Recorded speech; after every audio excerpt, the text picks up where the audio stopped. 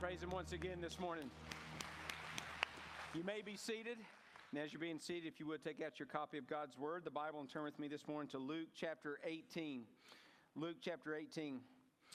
There's always some new study that gives us statistics about religion in America, whether it's something from George Barna research or Gallup research or the Pew research or the Pew Forum.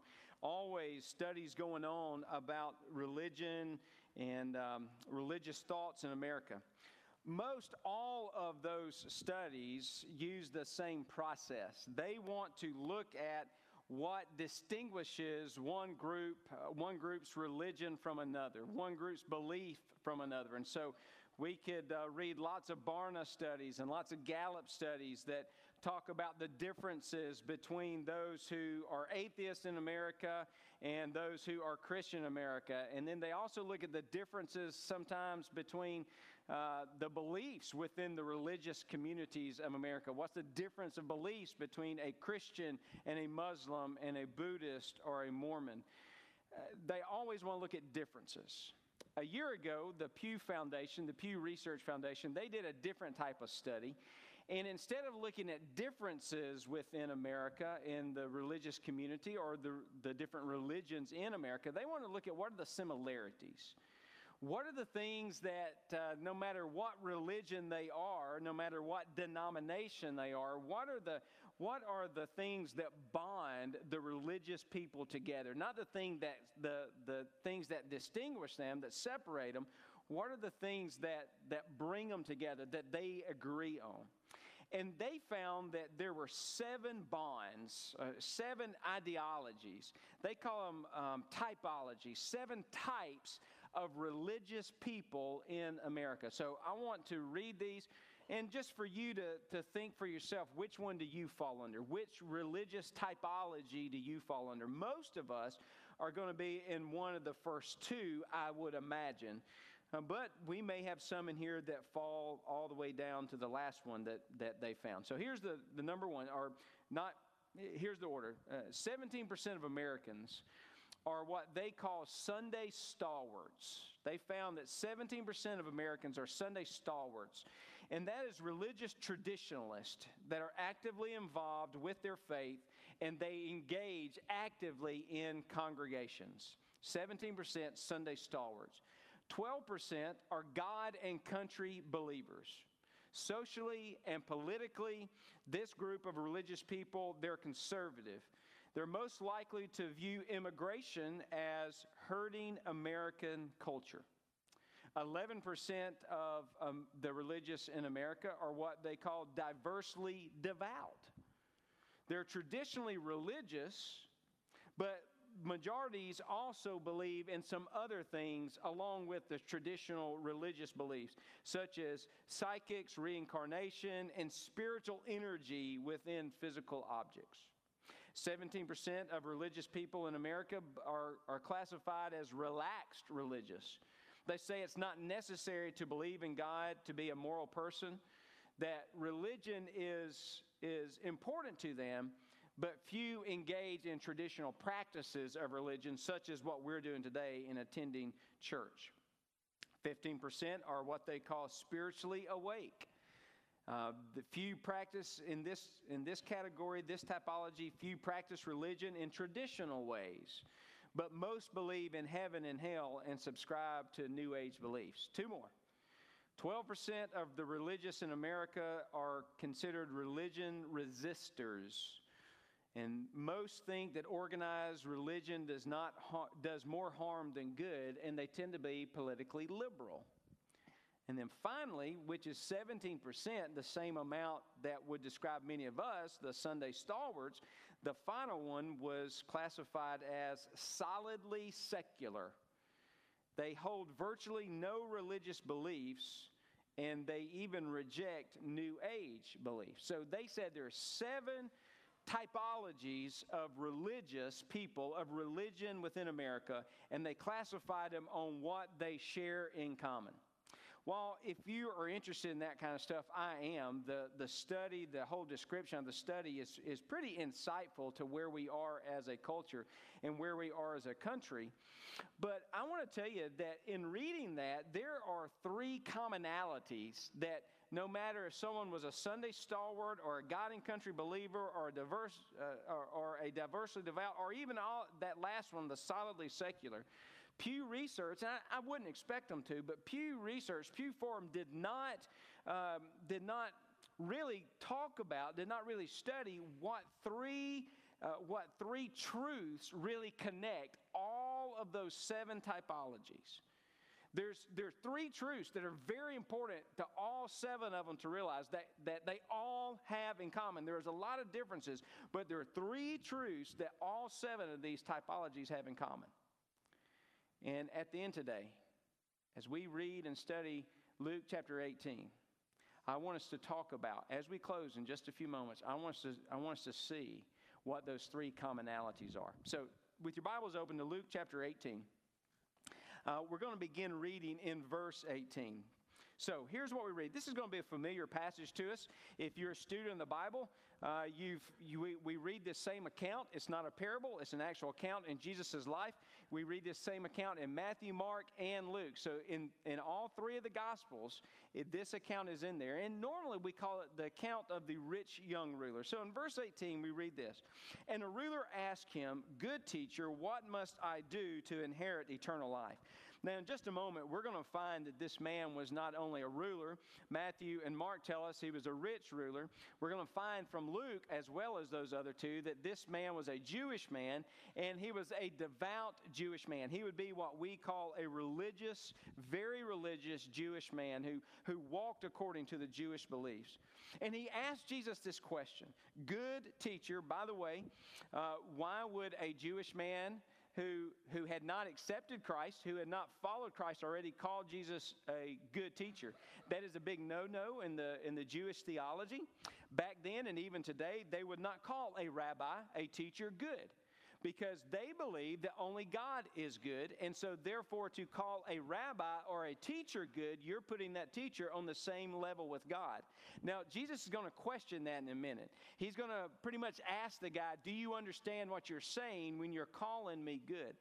And so maybe he was just trying to butter Jesus up. Maybe he was trying to use some good terms in order for Jesus to listen to him, and because he was a religious Jew, to not talk to him the way that we've been studying Jesus talking to the Pharisees or the other religious people of Jesus' day. For whatever reason, he calls Jesus good, and he asks this question, "What can I do to inherit eternal life?"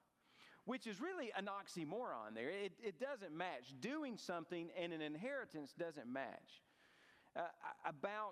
Julie's grandmother died. Olivia, the kids called her Mama. Julie called her Mama. Mama died. Julie's grandmother died about, 18 or 19 years ago. And about 3 or 4 months after she passed, we didn't know anything about it. We were living in Mississippi. We got a check in the mail, and it was from the estate of Olivia Warhurst. And I don't remember how much the check was. It was like $1,500. It wasn't a large sum, but it was Julie's inheritance, because upon Olivia's death, upon Mama's death, all of her assets were liquidated, and anything that was there was divided equally among the grandchildren. Now, Julie didn't do anything to receive that inheritance. It wasn't that Julie had to drive from Meridian all the way over to Phil Campbell, Alabama once a week to clean her house. It wasn't that somewhere in the past Julie had done some nice things for her grandmother, although she had. Julie received that inheritance simply because of who she was. She was the granddaughter of Olivia Warhurst, and that was her inheritance. You don't do something to receive an inheritance, but this man says, "Jesus, good teacher, what must I do? What works should I do in order to inherit eternal life?" And Jesus' answer, as we have seen many times throughout this Gospel of Luke, is going to cause us good Baptists some problems. If we don't take time to really sift through it and unpack what Jesus says here and why he says what he does, we could really go down the wrong path of theology and teaching and doctrine. So here's Jesus' answer in verse 19. And Jesus said to him, he questions that good teacher, "Why do you call me good?" And then he asserts, "No one is good except God alone. Now, is Jesus saying, I'm not God? No, he's not. A year or so ago, we studied all the I am statements in John, where Jesus asserts, I am. He uses that phrase, I am, that traditional name of God in the Jewish belief, Yahweh. Jesus was saying, I am. He asserted throughout his ministry that he was God. Jesus is not telling this young ruler, you were wrong in calling me good. We know that Jesus was God. John chapter 1 says, in the beginning was the Word, and the Word was with God, and the Word was God, and the Word was made flesh. Jesus is the Word. The Word was made flesh and dwelt among us. So he's not saying, hey, you're wrong for calling me good. He's wanting to know, hey, man, do you understand what you're saying here? Do you really understand that you are speaking truth when you call me good? He says, so why do you call me good? No one is good except God alone. Verse 20, you know the commandments. So here's the answer that's going to cause us some problems if we just skate over it without understanding why. He says, you know the commandments. You want to know how do you inherit eternal life? You know the commandments. Do not commit adultery. Do not murder. Do not steal. Do not bear false witness. Honor your father and mother. Jesus, oddly for us, he goes to the Ten Commandments. Why is that odd for us good Baptists? Because we preach, we believe, we know that according to Scripture, we cannot be saved by works, right? It's not by works that we're saved, lest anyone should boast, is what Paul tells us.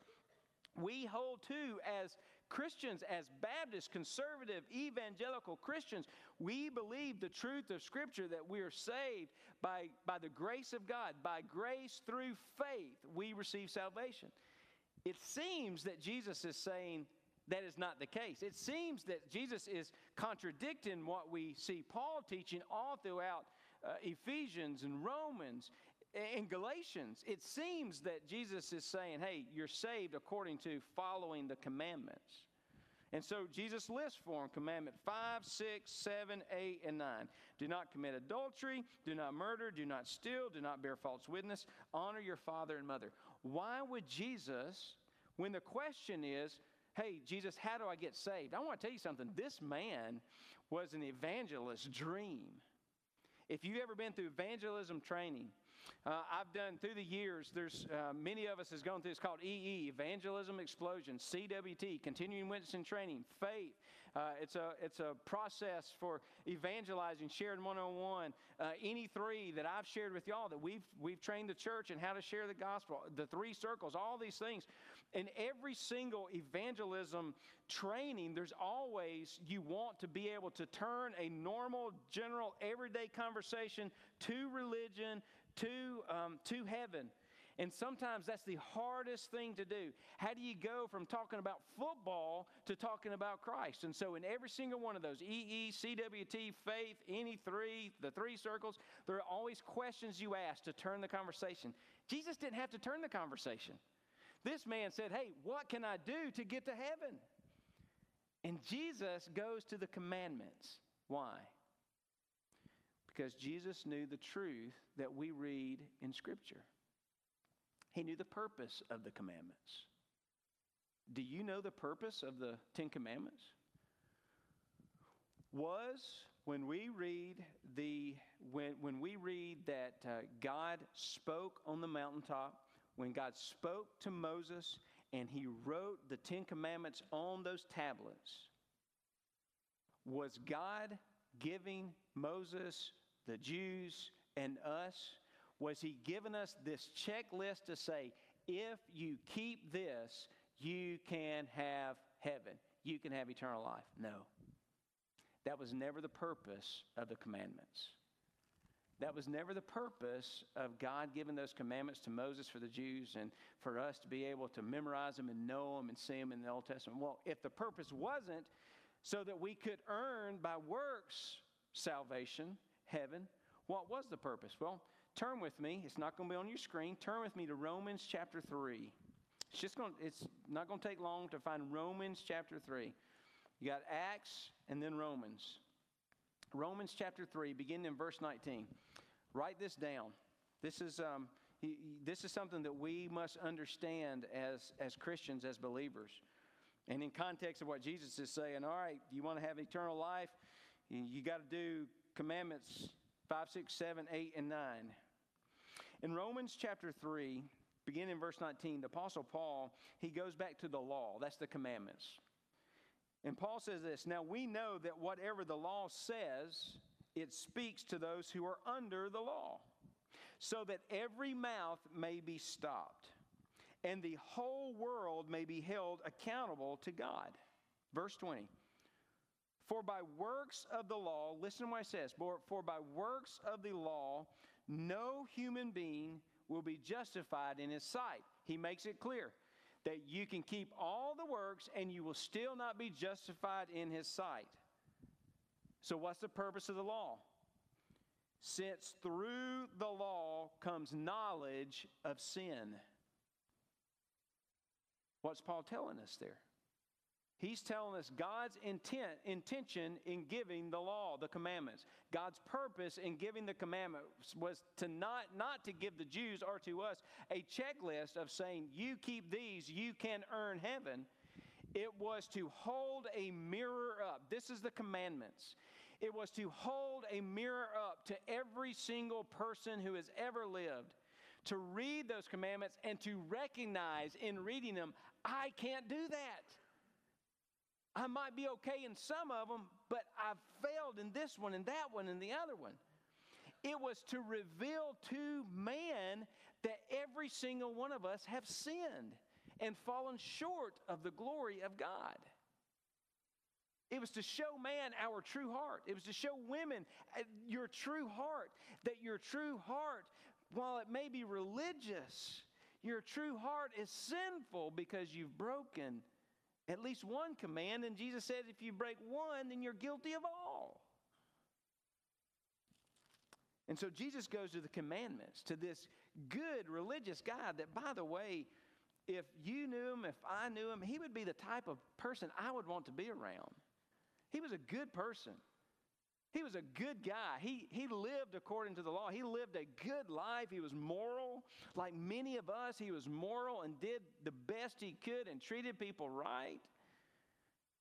But Jesus brings up the law, and look at what he says, his reply. And this man said to Jesus, hey, I've done all those. I've kept those since I was a youth, since I was a kid. Since I was a kid, I've not committed adultery. I've not murdered. I've not stolen anything. I've not had false witness. I've always honored my father and mother. So does that mean he's earned salvation? No, because Jesus is going to say, well, in verse 22, when Jesus heard this, he said to him, one thing you still lack. Sell all that you have and distribute to the poor, and you will have treasure in heaven, and come follow me. See, Jesus knew what was in his heart. We've seen that time again if we studied Luke, that Jesus, knowing the intent of someone's heart, he speaks to the intent of the heart, not just to the words. He speaks to the intent of the heart. And Jesus speaks to the intent. He speaks to the heart of this religious man, this good man, and he says, here's what you need to do then. You're still lacking. You need to take all that great wealth that you have. You need to sell it all, and every dime of it you give to the poor. But when he heard these things, he became very sad, for he was extremely rich. See, here's what Jesus did. He held up the mirror of the commandments to this man. And he thought, looking in the mirror, hey, I'm pretty good. I've done those things. I can have eternal life. But Jesus wasn't through. You see, Jesus knew the intent of his heart, or he knew what was truly in his heart. What's the first commandment? That you're not going to have any other gods before me. And Jesus revealed that he had broken commandment 1. What was the God that he had placed before Yahweh? His wealth. He was relying in his wealth. He was putting faith in his possessions. We know that because when Jesus told him to take it and give to the poor, he just couldn't do it. He hung his head and he walked away sad. He couldn't do it.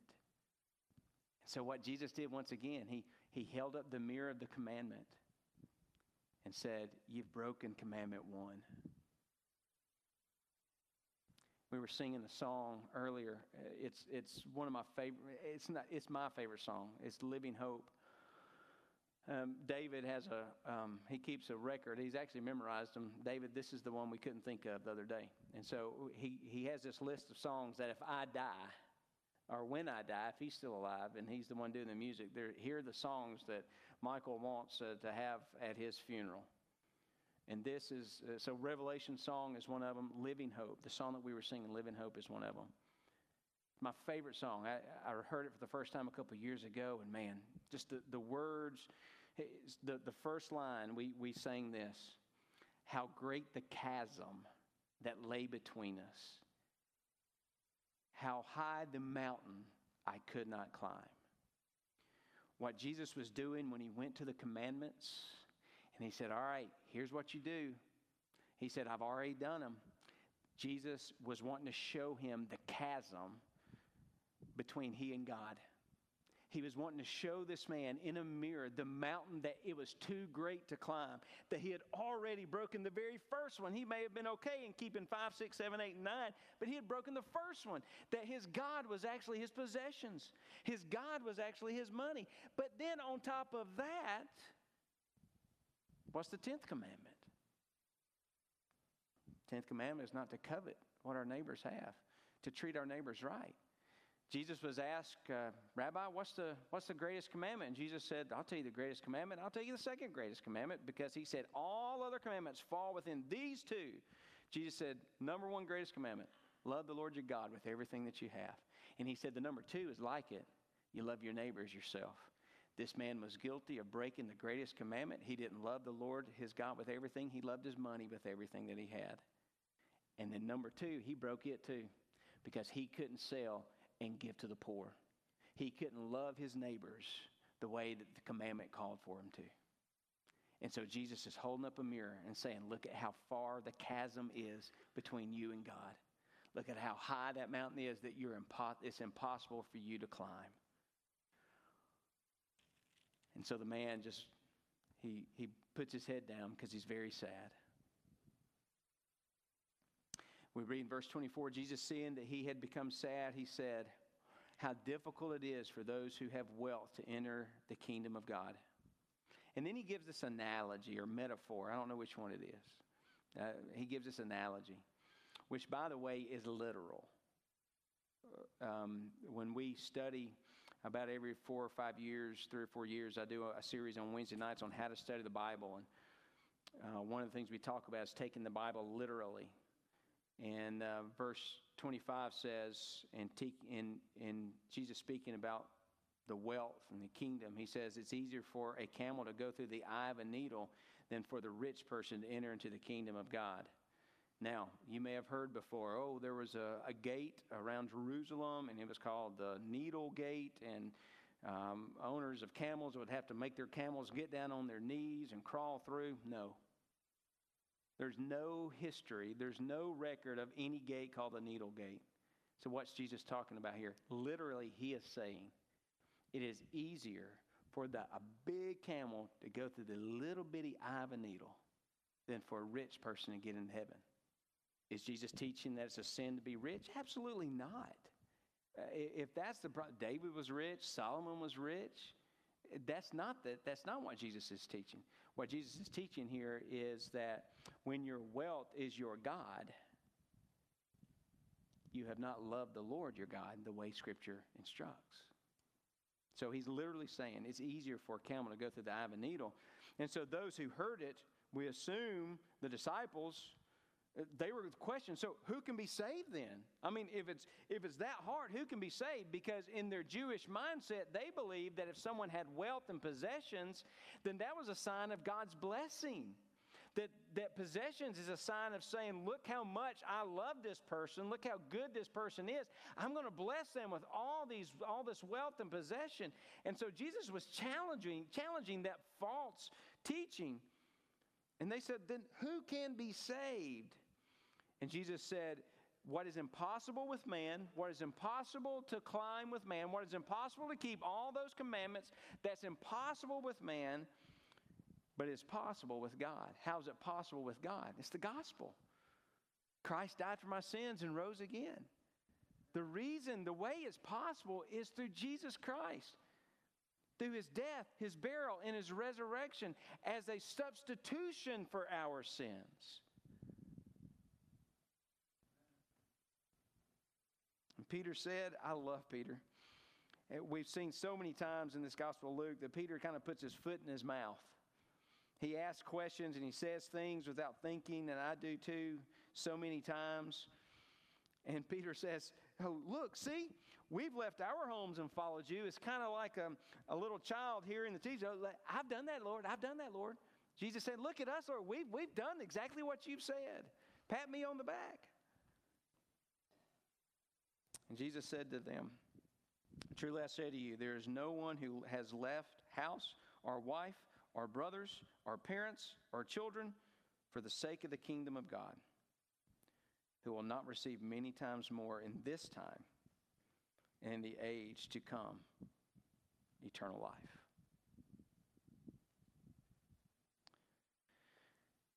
So let's go back to the Pew Research. That they did their research different from Gallup and Barna. They said, all right, what is it that the religious in America, that all these religious ideologies have in common? And I told you they left 3 out. The 3 most important commonalities. And it's in Luke 18 that we see what they left out. What all, no matter if, let me go back to those names, no matter if someone was a Sunday stalwart or a God and country believer or all the way down to a solidly secular, there were 3 commonalities that Pew, and I wouldn't expect them to, but that Pew left out. Here's the first one. They left out the commonality, the truth that religious people need salvation.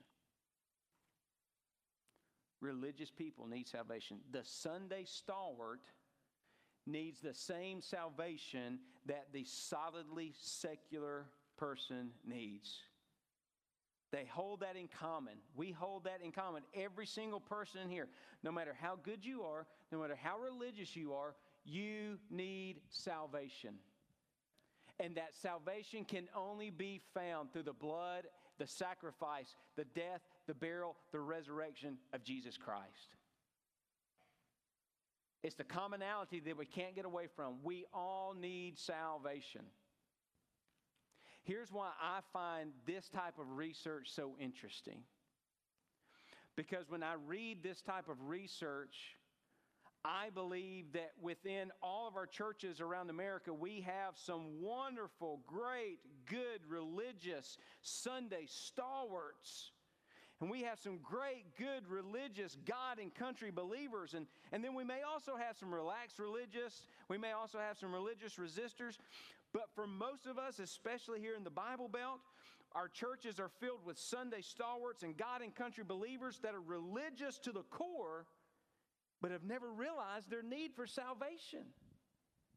That we are just like this rich young ruler who has the belief that, hey, I've done good.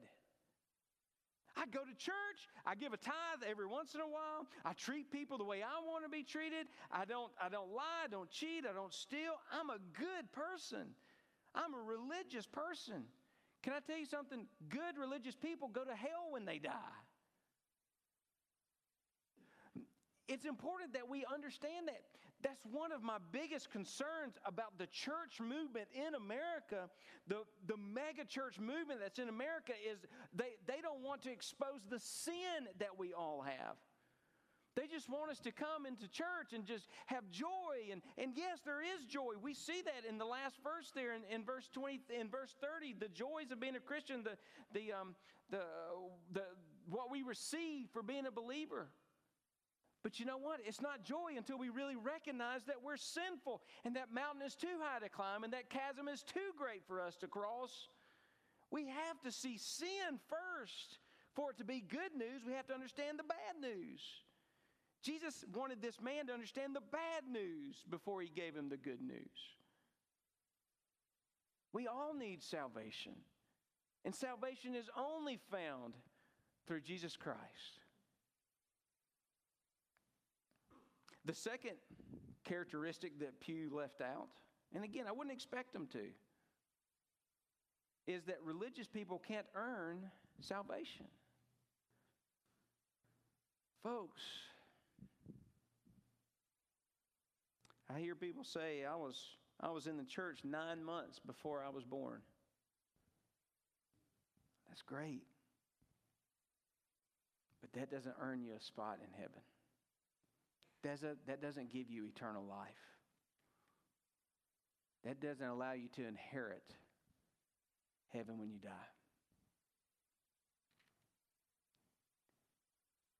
We can't be good enough. I mean, if we could be good enough, this man, I was thinking about it this morning, I was thinking in church context, this would be the type of guy that if he joined our church, he was so religious, so good, kept all the rules that after he had, according to our church bylaws, you have to be here a year to be a deacon. After a year, we would say, you know what, Joe over there, he's going to be the chairman of the deacon board because he is the best guy around. This guy is good. If this guy couldn't earn salvation, folks, we can't earn salvation. You can be the chairman of every committee. You can be the Sunday school teacher. You can be the most religious church goer. You can do your devotion every single morning reading the Word. You can be as religious as possible. But that doesn't earn you a place in heaven. And then finally, what Pew left out was that religious people must repent to receive salvation. We see Jesus holding this mirror of the law up to this man, and he recognizes that he fell short. He saw his sin. And instead of repenting, instead of going, and we've talked about repentance so much through the Gospel of Luke. It seems like every few weeks, Jesus, in a passage in Luke, talks about the importance of repentance, the importance of repentance. Instead of taking that step of faith and following him and doing what he says and selling all of his possessions and giving to the poor, that's repentance for this man. He just hangs his head and he walks away. Salvation can't be earned.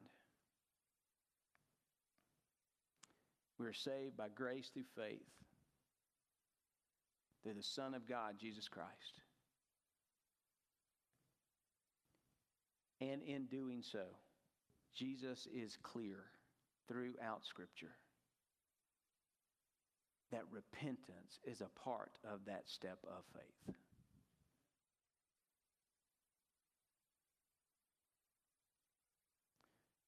One of the things, if you were here for the baptism, I baptized Seth. I hope he's okay with me sharing this. I'm sure he will be. But as I talked to Seth and said, all right, Seth, why do you want to be baptized? And Seth this week started telling me about his confession of his sins in his life. And then he started talking about, which took me by surprise, because typically when someone shares their testimony with me, I don't hear this, and it may be there, but I got to kind of dig it out a little bit. But after he talked about his confession of faith and giving his life to the Lord, then he went into repentance. He started talking about, and I've been living in repentance, and he told us what that repentance looked like. And I said, all right then. Here's the question that I have for us this morning. Are you a Sunday stalwart? Are you a God and country Christian? Are you a religious person in need of salvation? We had a couple come at the end of the first service. This size crowd, undoubtedly, every week, undoubtedly, there are good religious people in here today. But you're in need of salvation that can only be found through relationship with Jesus Christ. Through what we studied earlier in the Gospel of Luke, Jesus said, if you want to follow me, you got to deny yourself, take up your cross, repentance, and follow me. Are you a religious person in need of salvation today? Would you bow your heads? So I want to do this a little different with your heads bowed. I want to do this a little different than we normally do. I'm going to make my way to the cross. Micah is going to make his way to the cross.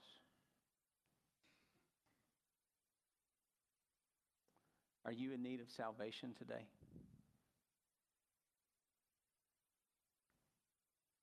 If so, would you just, with your heads bowed, everyone just stand. If you're in need of salvation today with your heads bowed, would you just make your way over to the cross? Praise the Lord. We had a couple this morning in the first service that said, you know what? I'm religious, but I need salvation.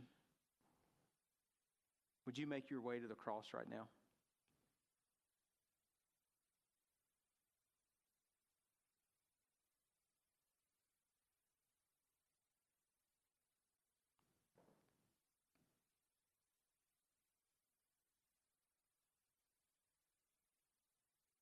With your heads bowed, David's going to come, and in a moment we're going to sing the doxology in order to be dismissed.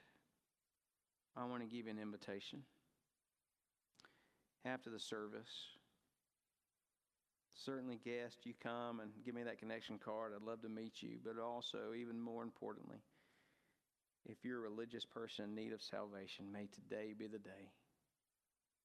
As the Holy Spirit, through the reading, the teaching of God's Word, has held that mirror up to you, and you know the Holy Spirit is speaking to you, calling you to salvation, may today you come and just allow me or Micah to share with you further.